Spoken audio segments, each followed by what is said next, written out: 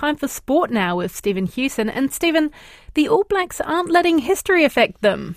No, apparently not. Kia ora, Charlie. The All Blacks coach Ian Foster says everything that's happened over the past few years is now irrelevant as they prepare to take on South Africa in Sunday morning's World Cup final. Many called for Foster to be sacked during his tenure when the All Blacks had very inconsistent form, especially over the past 18 months. But after naming his team today, Foster says his squad is very much focused on the present.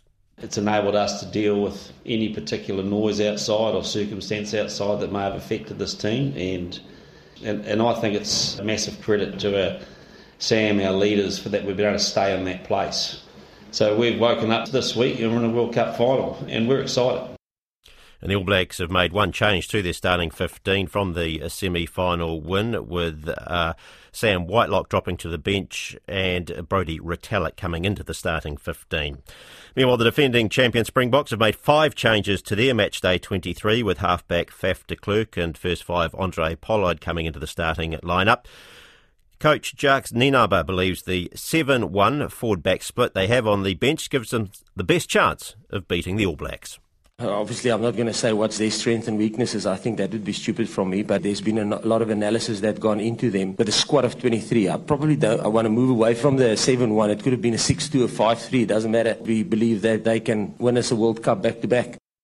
Jacques Nienaber, the South African coach.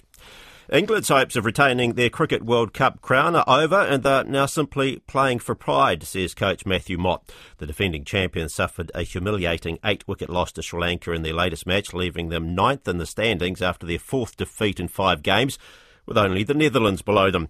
While still mathematically in the running to make the semis, Mott and skipper Jos Buttler are resigned to their fate. Really good team, done a lot of really good things in the recent past in white ball cricket. Get on the plane with high hopes and a lot of confidence and belief that we can challenge for the title. So to be sat here now is a shock. That's England cricket captain Jos Buttler. Meanwhile, umpire Billy Bowden will become the first New Zealand umpire to stand in 200 first-class matches this weekend.